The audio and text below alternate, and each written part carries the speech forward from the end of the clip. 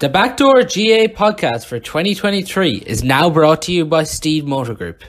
For your personalised vehicle shopping experience, visit steedmotorgroup.ie. We are now delighted to announce our second sponsor of the podcast. Harper Finlay are a professional service recruitment company operating nationwide and are dedicated to helping people find their dream job. So delighted now to be joined by former Galway footballer Derek Savage and Gordon Manning of the Irish Times to look back on Galway's back-to-back Connacht titles with an emphatic victory over Sligo yesterday in Castlebar. It's Galway's first back-to-back titles since 2003. Before the big game, obviously, the 1998 All-Ireland winning Galway team was honoured. What was that like, Derek, before the game? That was lovely. It was relatively low-key. We met up in one of the rooms there at the back of the stand in McHale Park, and it was just before the game they brought us out, so it was grand. It was nice to meet up with all the old faces, some of them we wouldn't have seen since before COVID, so it was a nice opportunity to get together with some of the lads again. Do you still get to meet up much together for get-togethers now, that team? Not a lot, really. So there was a couple of reunions. We had a 20-year reunion there in 2018. And since that, really, we haven't met up. So, there was some of the guys, like I said, I haven't seen in 4 or 5 years. So, particularly if they're in Dublin or, if they're in different parts of the country, you might meet up with them. The guys are local. I suppose I'd see them fairly regular, but there are certain lads like Neil Finnegan, for example. Porrick Boyce was on the panel that time. Some of them lads that are based in Dublin, and you wouldn't see them for years. Is it hard to believe yesterday when you're doing an event like that, how long ago it is now, or does it still feel like it wasn't that long ago? It does feel like a long time ago, to be honest. A lot has happened since that. I was very young in 98, I was 20. So from that perspective, it's a lifetime ago, really. And then on the other hand, then I suppose, you'd say when you come out in the field there and walk out in the field in McHale Park, you'd get the old buzz again. The lads were just running out after us, actually, the Galway lads. We were still standing there. And you'd certainly miss the buzz of coming out in the field as a player. Do you have certain memories of that team, Gordon? I do. I have a lot of memories of that team, but they wouldn't necessarily be good ones. I'm a Mead man. And when I think of that Galway 98 team, I suppose 2001, a lot of those guys would have still been around. And I still remember where I was sitting in the final in 2001 beside my brother that day when Galway turned on the magic, and Porrick in particular on a deserving win that day. But it was a tough day as a Mead man. But that was a brilliant Galway team. They were a great team. And I was in McHale Park yesterday when they were when you come out onto the field, and a lot of guys still looked in decent shape there, to be fair. And just with that, Derek, it was obviously Padraig Joyce and John Divley obviously didn't take part in it because they're involved with the team, but they're obviously walking out as you're being introduced as well. Yeah, they were, yeah. So Porrick and John's, their two sons were representing them, so that was lovely. So Porrick's lad Charlie was beside me there, obviously number 14.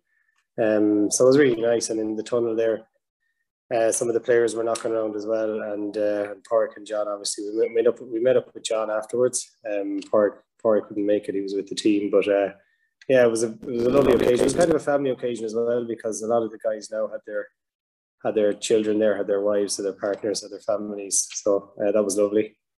Do you miss it, Derek? Absolutely, yeah. I only stopped playing club, a couple of years ago, and I suppose when you have the club, you have something that's not the same buzz, obviously, unless you're playing with the very top clubs. But it's never the same buzz really as the big days.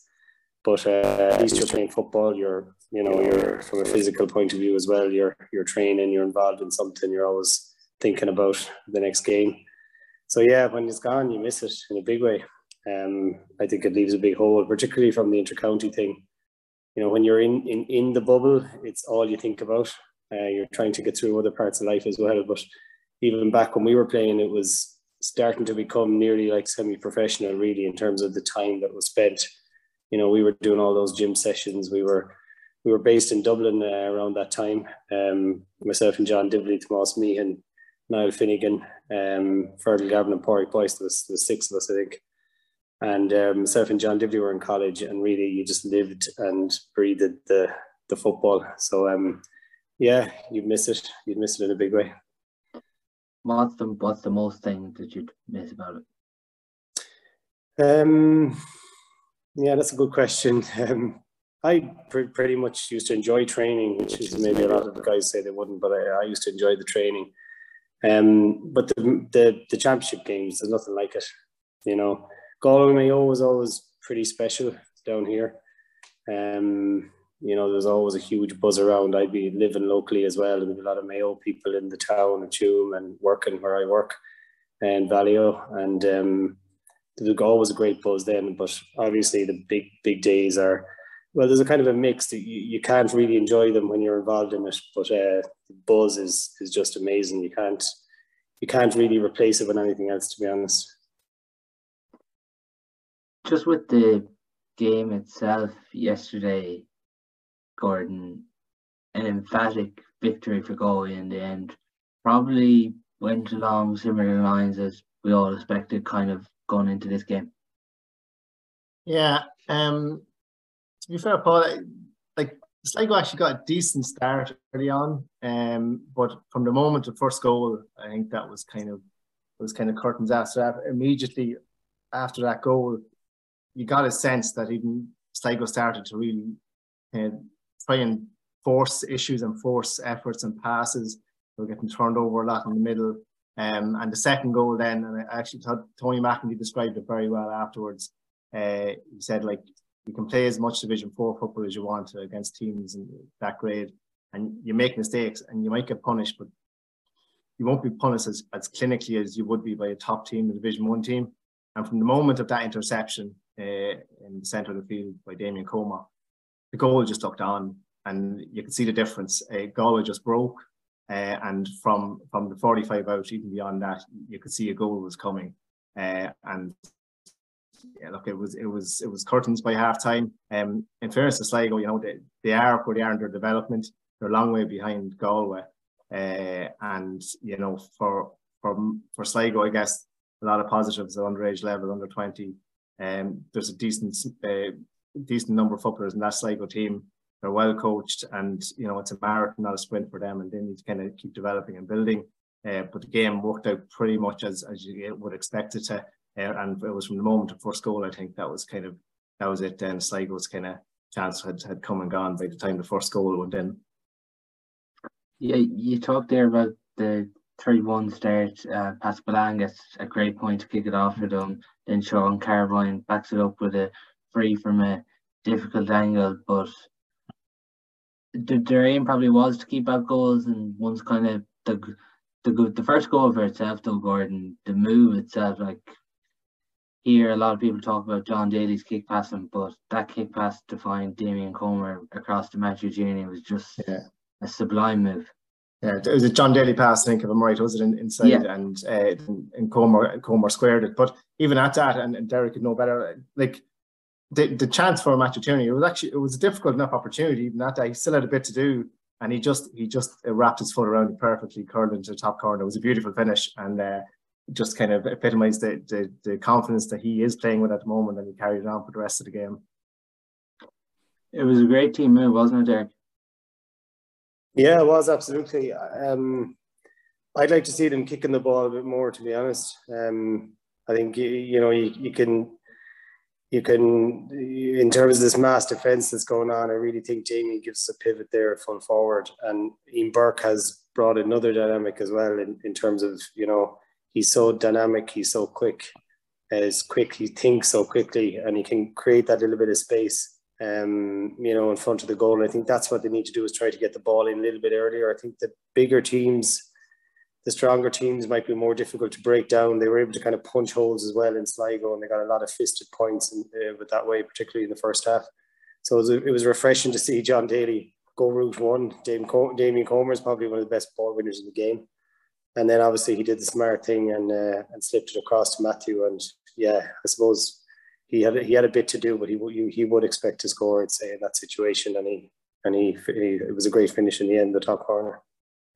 Just spot on, Derek. Just on Comer with his ball winning abilities, like it sticks every time he gets it, doesn't it? And then he's so aggressive when he gets the ball, like he's so direct and aggressive. Like, but so few players have that ball winning ability. He's like Velcro when the ball comes to him. Like, you just can't dispossess him. He's so strong and fast and direct when he gets it. Yeah, he's an extremely consistent player as well for Galway, but he's that extra dynamic, I think, that can make the difference. I suppose he has to be in close to goal. We'll try and keep him close to goal, I think, as much as we can.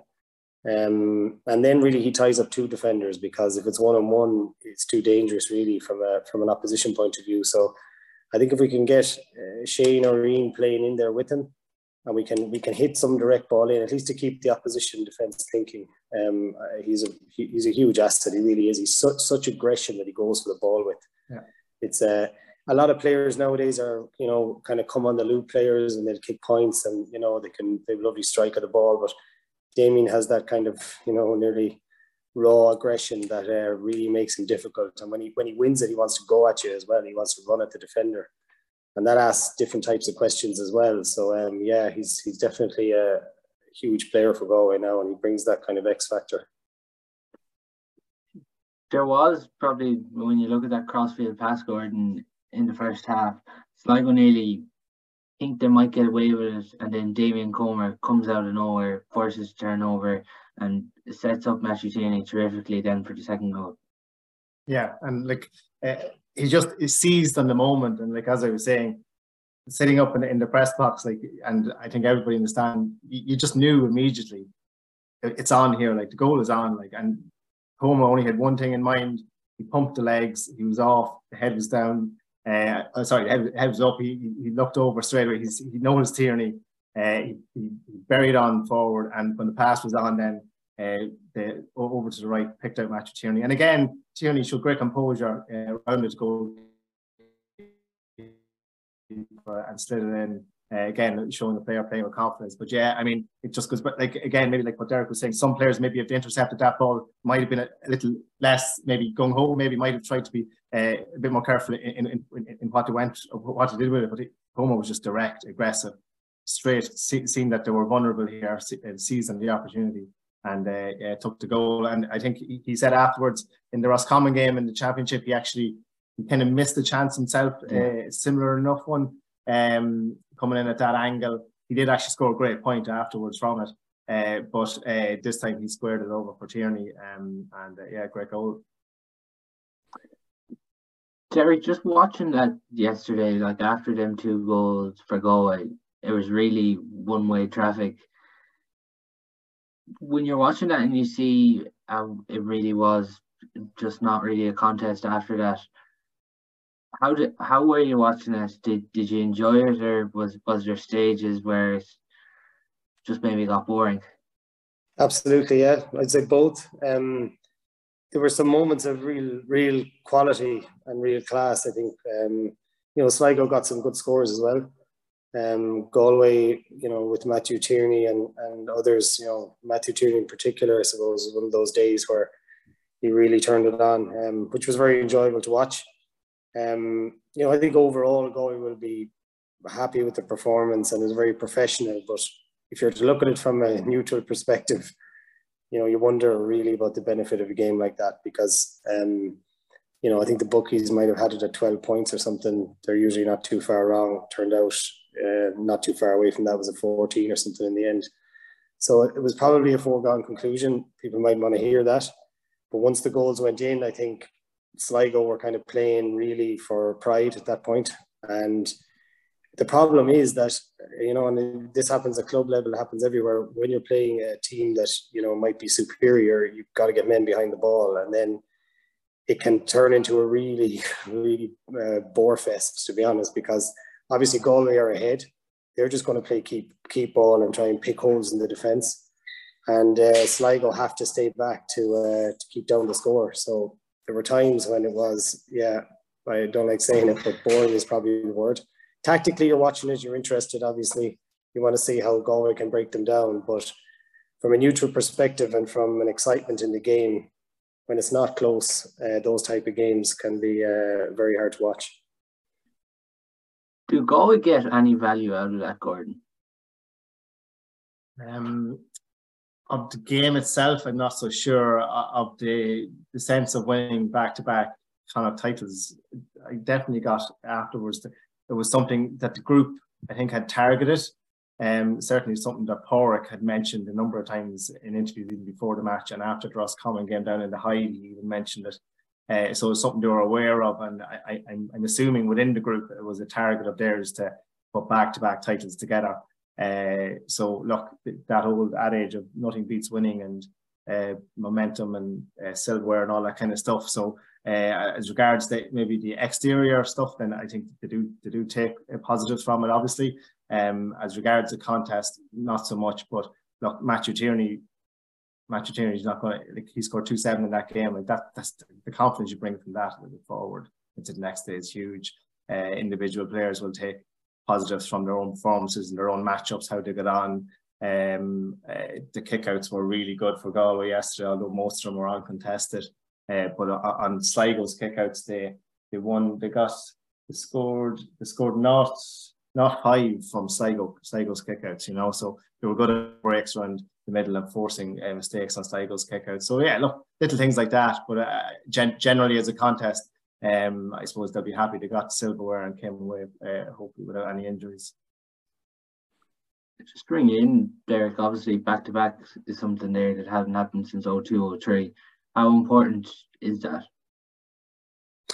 I'm not sure it's that important, really. I think I'd agree with Gordon there that winning breeds winning. You know, I think it's winning games that's important. I would say the Roscommon game was important for them to win it. And then obviously you're on a hiding to nothing, then playing Sligo in the Connacht final. So getting back-to-back provincial titles itself, I'm not convinced it's that big of a deal. I think the championship probably won't start for another few months. These round robin games, I think teams will be building. You know, the top teams are going to get through that. There's a reality. It's 3 out of 4 are qualifying. So yeah, the back-to-back thing is nice. It's nice. It's a milestone, I suppose, to the players. It's another box ticked, but it's I would say, you know, a relatively small step on the journey and where they want to go this year. With that, Gordon, when you're talking there about Matthew Tierney's performance, 2-7, really eye-catching, can there be a positive taken out of, like, when you look at scores from play, Damien Comer, Shane Walsh, Robert Finnerty, they didn't contribute to a huge amount of scores on the scoreboard, but then if you consider that their scores were spread out when you would have Matthew Tierney's 2-7 scores were spread out then across the board. Yeah, I think there were 10 scores, I think, in total. Again, that you can probably look at that either way. I mean, Damien Comer not scoring, Shane Walsh maybe not contributing from play, and yet the other guys are scoring. So it's the positive fact that the other guys are doing the scoring and you're not relying on say, Damien and Shane. The negative of that is you want Shane Walsh to be, you know, scoring heavily. And certainly if Galway are going to win the All-Ireland, they'll probably need that. And that would be maybe one area of concern, is that he just hasn't seemed to hit the heights of last year yet. He's had a bit of a kind of staggered season, I know, from the club competition and then going away and coming back. He was ill yesterday or last week, according to Porrick Joyce. He was sick in the build-up to yesterday's game. But he hasn't really hit the form yet. And I suppose what all Galway fans are waiting for is the day that both Damien Comer and Shane Walsh hit form on the one day, and you throw in Matthew Tierney now as well. Like, I mean, it's a scary possibility. The potential that's there if they all hit form on the one day is huge. But yeah, no, there was a spread of scores yesterday, and like Matthew Tierney, I was looking at his scoring ratio throughout the league. I mean, it's hugely consistent throughout the league. A goal against Mayo, 6 points against Tyrone, point against Roscommon, 1-3 against Donegal, 3 points Monaghan, a goal against Armagh. So like, he's been doing it all season, Matthew Tierney. So he's having one of those seasons that you'd imagine if he stays injury free, that he can maintain that and build over the next number of weeks when, as Derek rightly says, the championship really gets going. Just on that, with those players being minimised from play, would you take that as a positive with the other players around him, Derek, or do you see it as maybe a bit of a concern? Well, I suppose it probably you need to think about it player by player, really. I mean, from Damien Comer's perspective, you know, he can kick 2 or 3 easy points. He went for the right pass at the right time, got goals out of that. He's playing really well, so I wouldn't have any, you know, I don't think there's any issue there with him not scoring. You know, there's just days when the opportunities aren't presented to certain players. Matthew Tierney was also on the end of a good few moves. You know, so that would have brought up his score as well. Shane, you know, I think he had a bit of a virus yesterday, so you know, Shane needs to find a bit of form. There's no hiding that. Obviously, you know, he's an amazing talent, and if he can find form, I think with the addition of Ian Burke in particular, Matthew Tierney, Robert Finnerty as well, there's a lot of options there. And also Galway are getting scores coming from deep as well. And Paul Conroy wasn't playing yesterday. He's always good for a couple of scores. So we have a lot of options now. And I think Pádraig has built a team and a style of play where lots of different players can score and will score. Johnny Heaney often pops up with a point. Killian McDade scored quite heavily last year. So on different days, you're going to get different guys doing the scoring. The main thing you want to see is that they're playing well. And if the guys are playing well, it's not really necessarily about who's getting the scores. And I think the vast majority of the Galway players are playing well at the moment. Player that we haven't mentioned as well, Gordon, he was playing the wing forward role for most of the season. Obviously, Paul Conroy gets injured. He goes into midfield. Peter Cook, it really seemed like yesterday was the day that it really clicked for him. And he had shown that in glimpses throughout the league. Yeah, I think I've seen Galway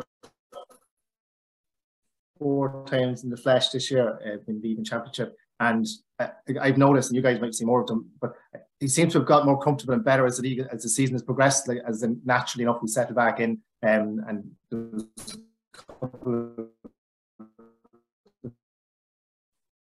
first couple of games, I've seen him in a bit of rustiness, a bit of bad selection of shots, but generally he's improved as the year has gone on, and that he's a big, huge addition for the.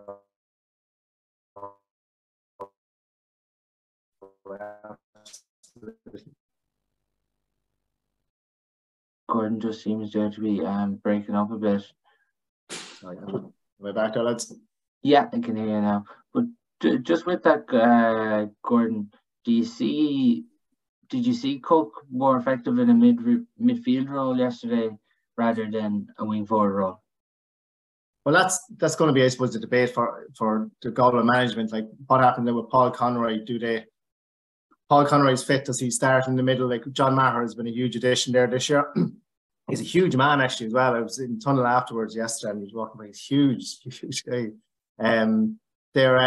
So he's been a huge addition to them in the middle of the field. They have options there now. Like, so does Peter Cook go back, or do you play him in the wing forward position? So, like, there are options for Pádraig in that middle third and up front as well, which is what you want within a panel of players. Look, I do think Cook has improved as the season has gone on, and he's definitely a huge addition to the squad this year. What would you do there, Derek? Peter Cook, I suppose when he was gone there for a year or two, certainly was missed. He brings a very, you know, he's very calm on the ball. He's a really good striker of the ball. He's another really tall player. And Galway have a lot of tall guys around the middle now, and he's another option for kickouts, which is very good. What would I do? I'm not going to second guess Pádraig anyway. I think the guys are doing really well. So whatever they go with, I'm sure will be the best of what they see in training. But you do have Killian McDade who can go to midfield, and you can slot in Colin Sweeney or someone else at wing back there. That's certainly an option for him. Maher has been a great find because you know, it gives us that extra strong powerhouse around the middle that if Paul Conroy is struggling maybe towards the end of games, it's a big ask to play midfield for a full championship match, particularly when they get to Croke Park and the intensity really goes up from the quarter-final on. So I think Pádraig will be very happy that he has that option now with Peter Cook to go into midfield as well and to plug a gap there if he needs it. Yeah, well, there's an argument there as well, as Derek was saying. Gordon, now with McDaid, do you bring him back into midfield? You did feel like yesterday at 7, McDaid running from deep was definitely an option that Galway can go for their steer, but then it's obviously hard. But like McDaid's pace running at 11 or from 7, it nearly reminds you of kind of like Gavin White, Jack McCaffrey kind of pace running from deep, picking those holes. Yeah, well, I think as Derek was saying earlier, with the scores coming from deep and the players that can get on scores, there seems to be almost a license or an expectation within the setup that players are encouraged to get forward from whatever position. You know that so the traditional 1 to 15 positions that we might kind of remember don't really kind of manifest themselves in reality a lot of the times nowadays. But like Sean Kelly, for instance, I mean, again, you guys will have seen more of Galway maybe tonight this year. Sean Kelly for me has been outstanding. I mean, outstanding. I think he's been brilliant when I've seen him in games this year. And he's got a goal against Mayo. I think he was got a point yesterday, didn't he? And he got a point against Tyrone in the league as well, and in the league final. Like, so he's got forward for scores. Like, but like he seems to have added that level to his game again, even more, that he's even getting forward more than previously. So that seems to be a developmental piece within the setup, that they're encouraging players like him to get to be even more adventurous. And he's put some of the best players, the best opposition players, on the back foot, you know. And like, if you're keeping them as far away from your goal as possible, that's a double benefit, especially if you can get on the scoreboard or help set up attacks. And Sean Kelly has been brilliant at that this year. So like, certainly the weapons are coming from deep, and whether it's Killian McDaid, as you mentioned, or Sean Kelly or Dylan McHugh getting forward, like, to have options coming from deep, and certainly that running game and players getting forward certainly seems to be a tactic as part of the game plan for Galway.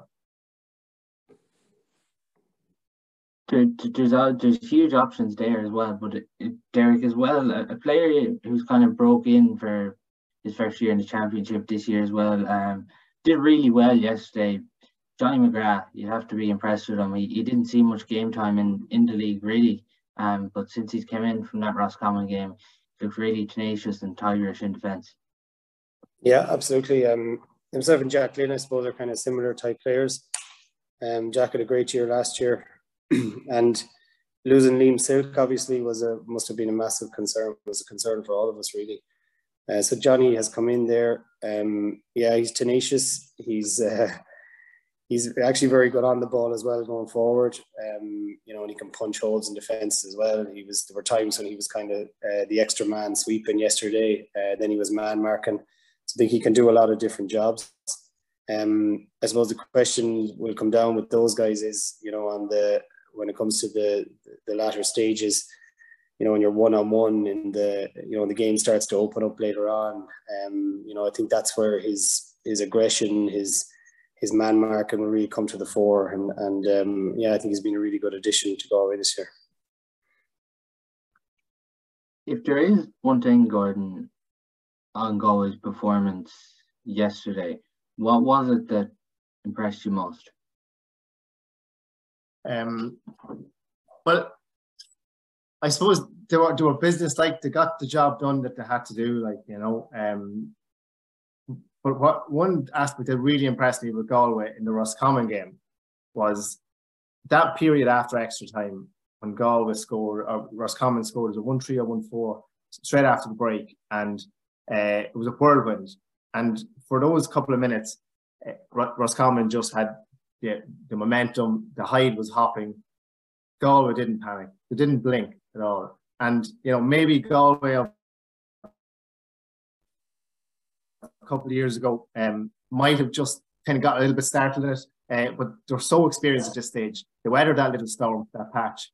They got back on top. Dana Como was excellent that day. But as a collective, they just weathered the storm, went about their business, got the job done. And yesterday in McHale Park again, we were never under any pressure. But apart from that early couple of minutes when Sligo got a few points, they were business, like, got the job done with minimum fuss. They didn't have to exert themselves, didn't have to put players, they were able to take players off and rest them in the end, some of them. They got the job done with minimal fuss, no injuries.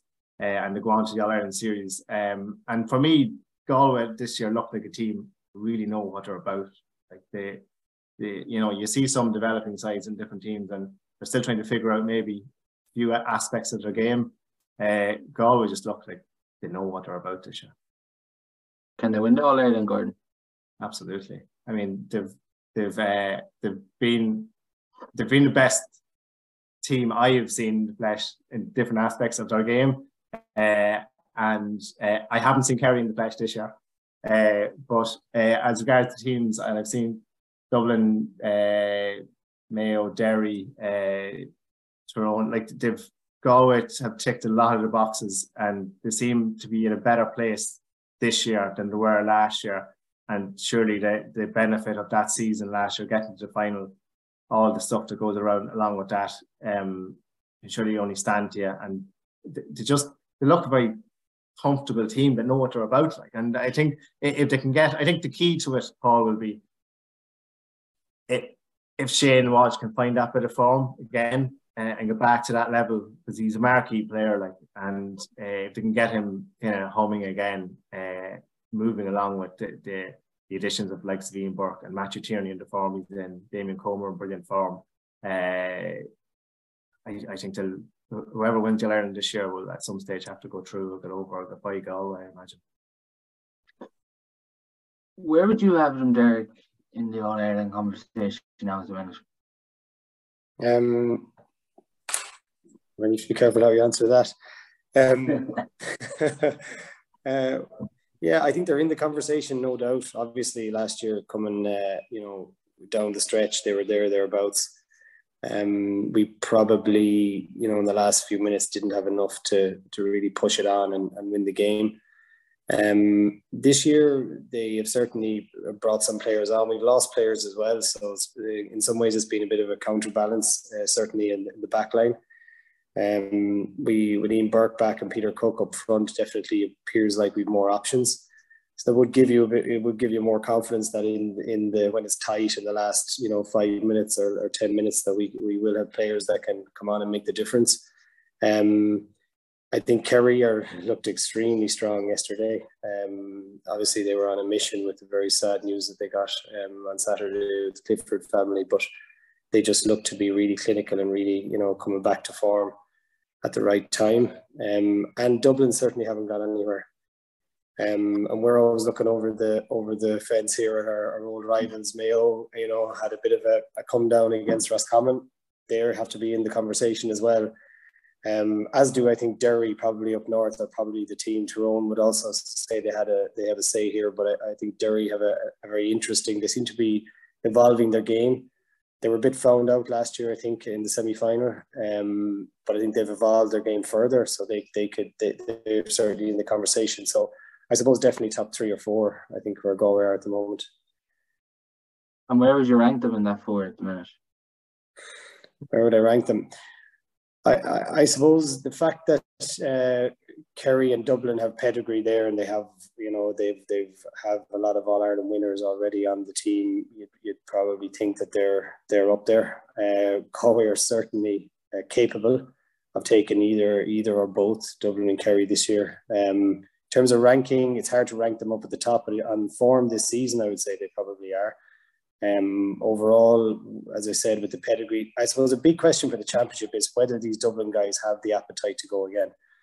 And when you see Stephen Cluxton coming back in and Jack McCaffrey, Paul Mannion starting to find a bit of form, if these guys have the same hunger that they have shown over the years, they're going to be extremely difficult to beat. And that's when experience, those last 5-10 minutes in the big games, that experience can get them over the line. So I think Galway have a huge opportunity, really huge opportunity. A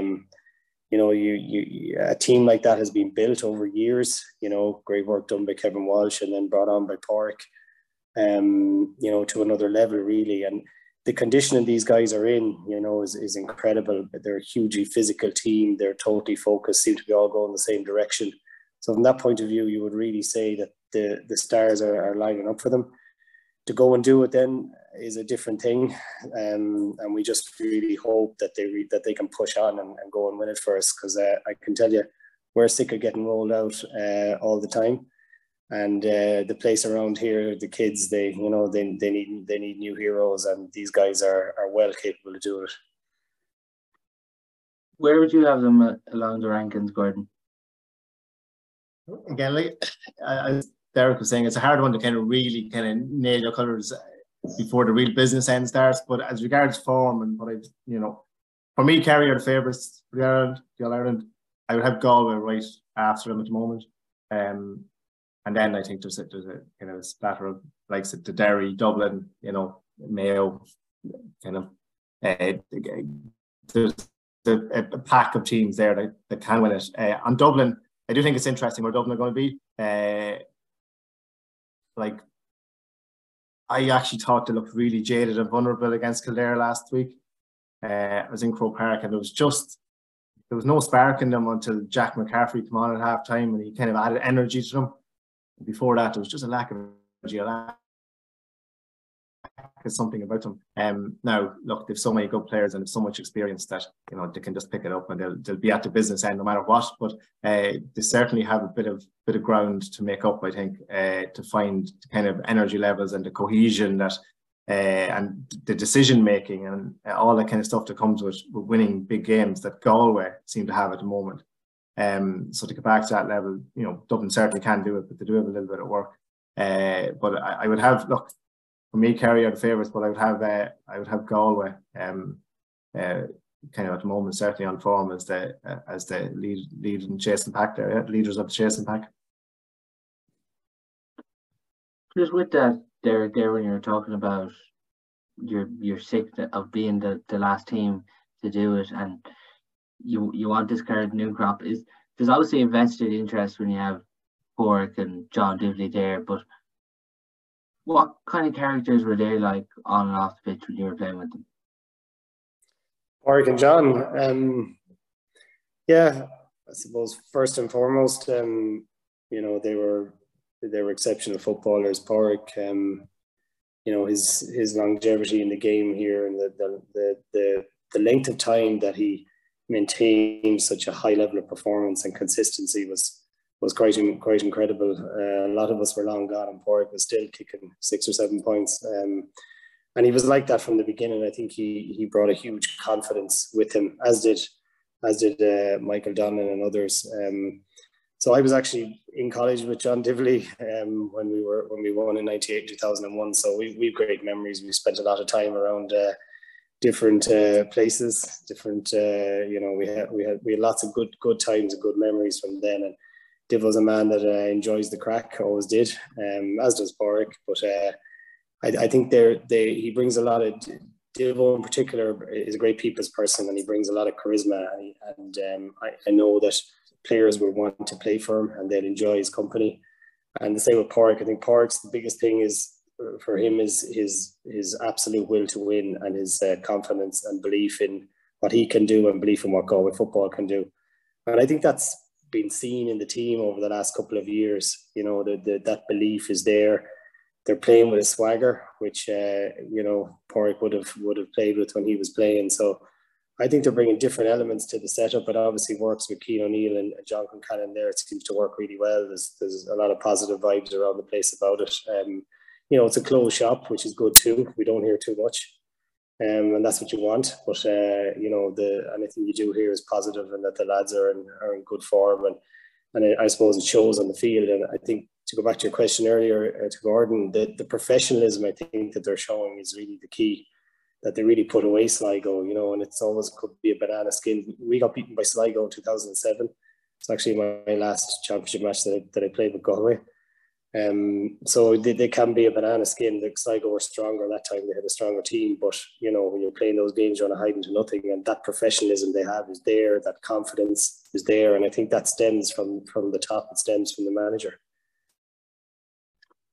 Even in the media, Gordon, as a journalist, is there a sense that even if you're doing a post-match, sometimes report Joyce, like it's different to a lot of managers, because even the way he was talking yesterday about the goalkeeping situation, it's almost like you're getting it up front with poor Joyce.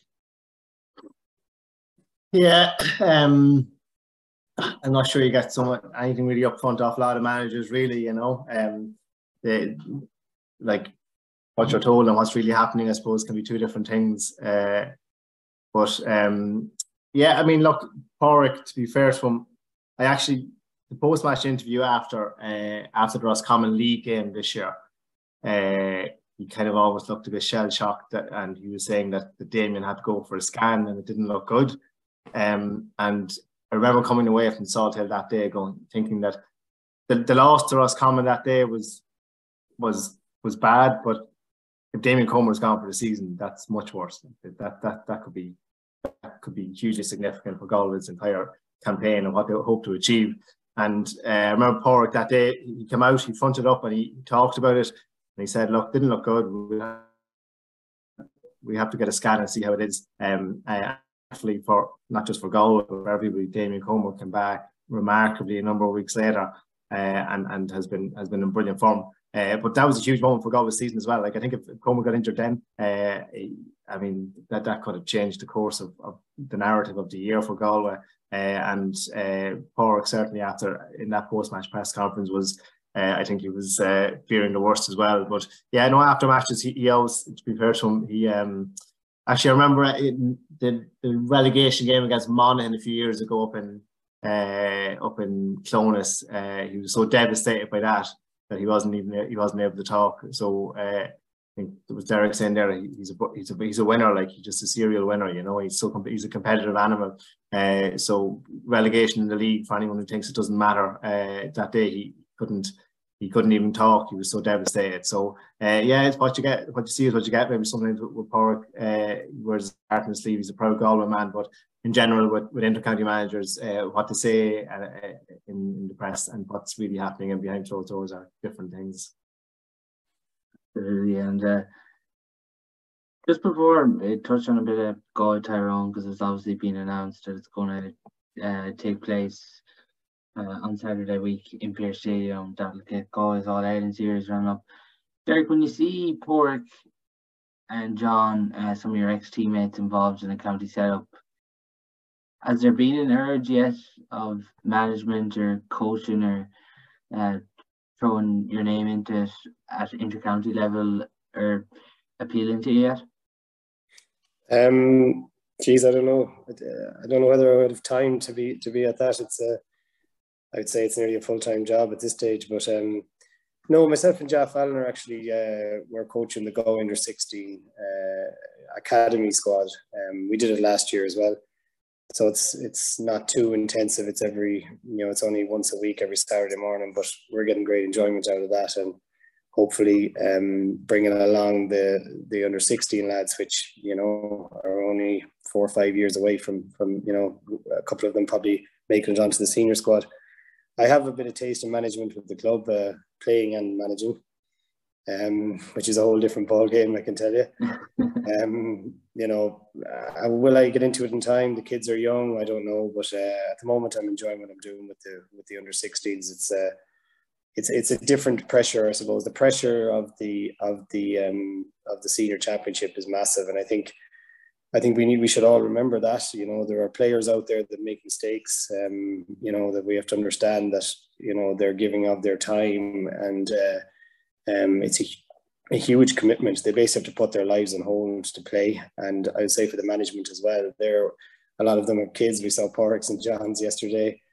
I know that Cian O'Neill and John Concannon have small children as well, and they're really, you know, it's a huge commitment, time and effort, and you know, we should be grateful for that, really.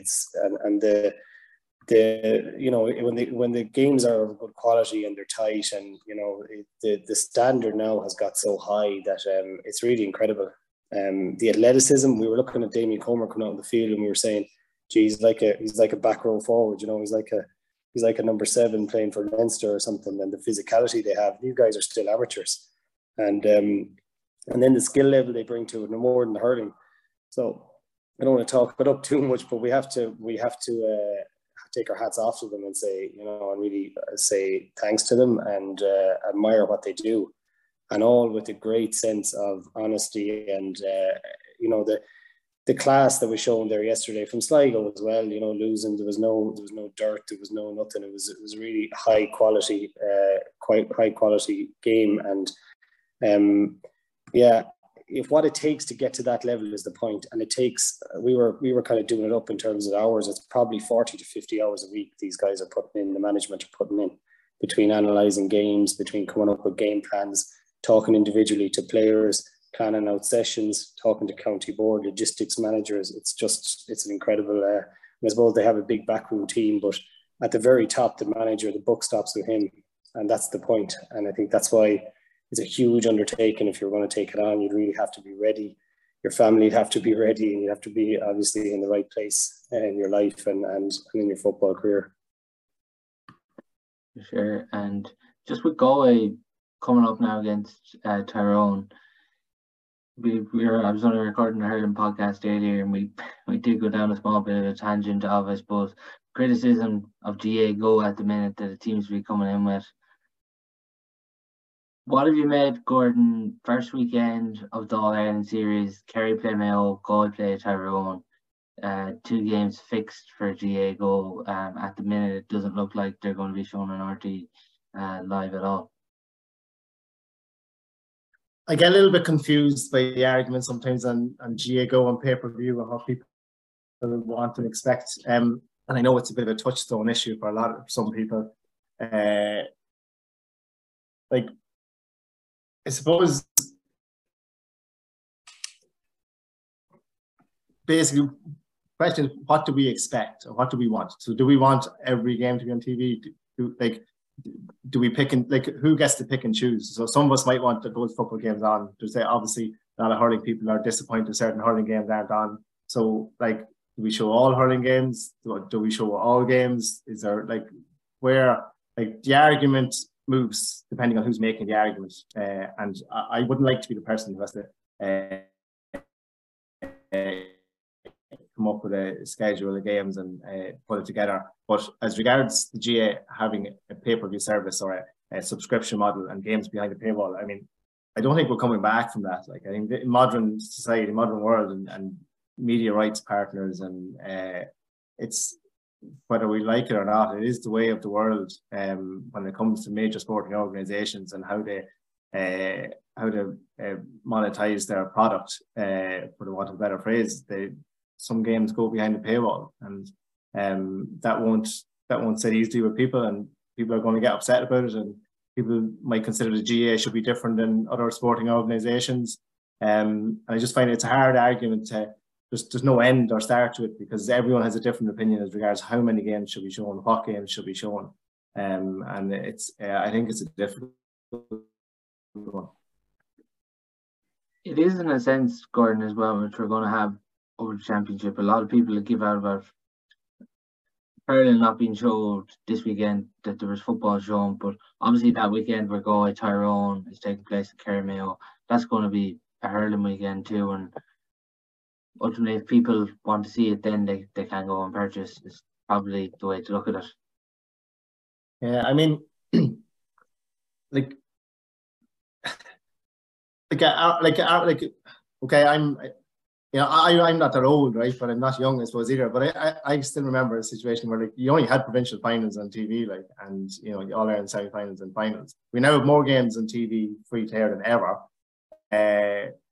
and if we want extra games, then it looks like we have to pay for a subscription. Now, I suppose the issue a few years ago was that it was Sky Sports, and some people took umbrage with the fact that it was Sky Sports. And now I suppose people have issue with GA Go, which is a 50-50 model, or 50-50% ownership between RT and the GA.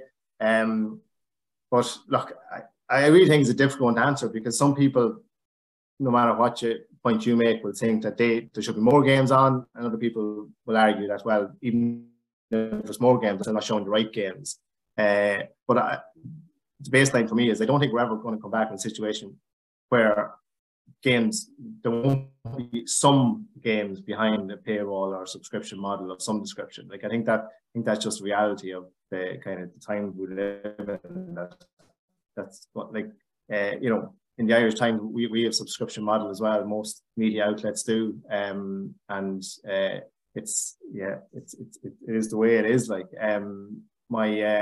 would I like to see every game free to air? Of course, that'd be great. But does it make sense for a sporting organisation to try and make money for their organisation to do that? No. And what hasn't been admitted, I suppose, here by the GA is that NRT, obviously they've taken a strategic choice that the hurling games in particular, they see them as popular games and that they can sell more packages and subscriptions off, and they're keeping them behind the paywall as their kind of incentive to get people to join up. Seems to be the kind of tactic they've gone with. What have you made of it all, Derek? It's interesting, you know, people sort of speak out of the two sides of their mouth in this one. A lot of people think this whole round robin series is a waste of time, but yet they're giving out when they can't see the games on RTE. I think there's going to be, unfortunately, with this round robin, there's going to be a lot of damn squibs. It's probably, you know, reasonably clear who's going to get through and who's going to struggle. So there'll probably be some competitive games and other games that will be where teams will be resting players. They'll be bringing, they'll be trying out their subs. They'll be trying out the panel. They'll be trying to give other players game time. So in terms of the real, I suppose, games that we want to see, it'll be when it comes to the knockout, you know, the preliminary quarterfinals and on. And I honestly don't know what the strategy is from the GART on those ones, but I certainly wouldn't be giving out too much about the round robin games from that point of view. And look, hurling is obviously they can only show so many games, and it's an incredible sport in itself. And you know, we all want to watch those games as well, the Munster Championship games and the All Ireland series. So they've got a great product now, and Gaelic football, for all its ills and all its mass defences, has still got a huge following. But I think, as I was saying earlier, we need to see close games, and I think when teams are evenly matched, it really is a great spectator sport. So hopefully we get a lot of those games as we get on later in the championship. Galway Tyrone is definitely a game to get excited for, Derek, to open up the series at home. It is. Yeah, it is. I mean, I think there'll be a big crowd in Pearse Stadium, definitely. We'll win ourselves to watch it. We'll bring the kids. There'll be a big Galway following in there. I'm sure Tyrone will be a good crowd. End of the day, is the result the be all and end all? I suppose teams will be trying to avoid the preliminary quarterfinal. From that perspective, there is a carrot for winning the game. But if you lose, it's not the end of the world either. So, you know, will it have the real cut and thrust that you might be looking for? I'm not sure. At the same time, it's certainly the top 8 teams, 6-8 teams going at each other in the championship. So, yeah, it promises to be a great occasion. And certainly those days in Pearse Stadium, as we're heading into the summer now, and the sod is getting drier. And it was interesting, the pitch down in Castlebar, it was still a little bit heavy yesterday because we were out in it. And as the pitches are drying up, I suppose the game gets faster then, and it gets hopefully gets more exciting. So we're all looking forward to it. It does seem like a game, Gordon, that could properly open up this All-Ireland series, Galway and Tyrone. Yeah, but like, I think maybe as Derek was saying there, you've 3 teams coming out of each group. So like at the end of it's a lot of games to get rid of 4 teams from 4 groups. You know, you have 4 teams that are dropping out after the kind of round robin stages. So there is a lack of jeopardy in the group stages for most of the groups. I'd argue possibly all of them, depending on what way things pan out. Beforehand, you probably know who's going to finish 4th, more or less, and then you're tossing it up to see who comes for 2nd and 3rd to avoid see who goes to what stage next in the competition. So there is a lack of jeopardy from that part. The GA's argument on it is that it avoids the possibility of dead rubbers in the 3rd round of games. So I suppose we should wait and see how that all pans out, and do we have a really exciting last round of games, kind of showdown Sunday or whatever it is, and everyone's checking permutations and how it all works out. And if we end up with that scenario, then maybe the GA have got it right.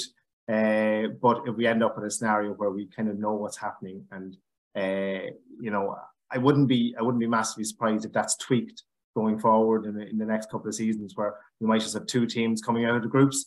I think from kind of chatting to people anecdotally, that would be a preference for a lot of people, that they think it'd be more exciting for the group stages if 2 teams went forward from it. Again, the GA's counter argument is having 3 teams going forward avoids dead rubbers in the last round. So we'll wait to see how that pans out. But I do think the home and away games are going to be good, because there's a lot of provincial venues and towns around there don't get home championship games during the summer, and I think that'll add a bit of colour and excitement. Absolutely, it'll be interesting to see how they pan out. And that Galway Tyrone gets underway Saturday week at 5:15 in Pearse Stadium. A huge game to look forward to. That's all we have time for on our show today. Thanks a million to Derek and Gordon for coming on. Cheers, thanks, Bob. The Backdoor GA podcast for 2023 is now brought to you by Steed Motor Group. For your personalised vehicle shopping experience, visit steedmotorgroup.ie. We are now delighted to announce our second sponsor of the podcast. Harper Finley are a professional service recruitment company operating nationwide, and are dedicated to helping people find their dream job.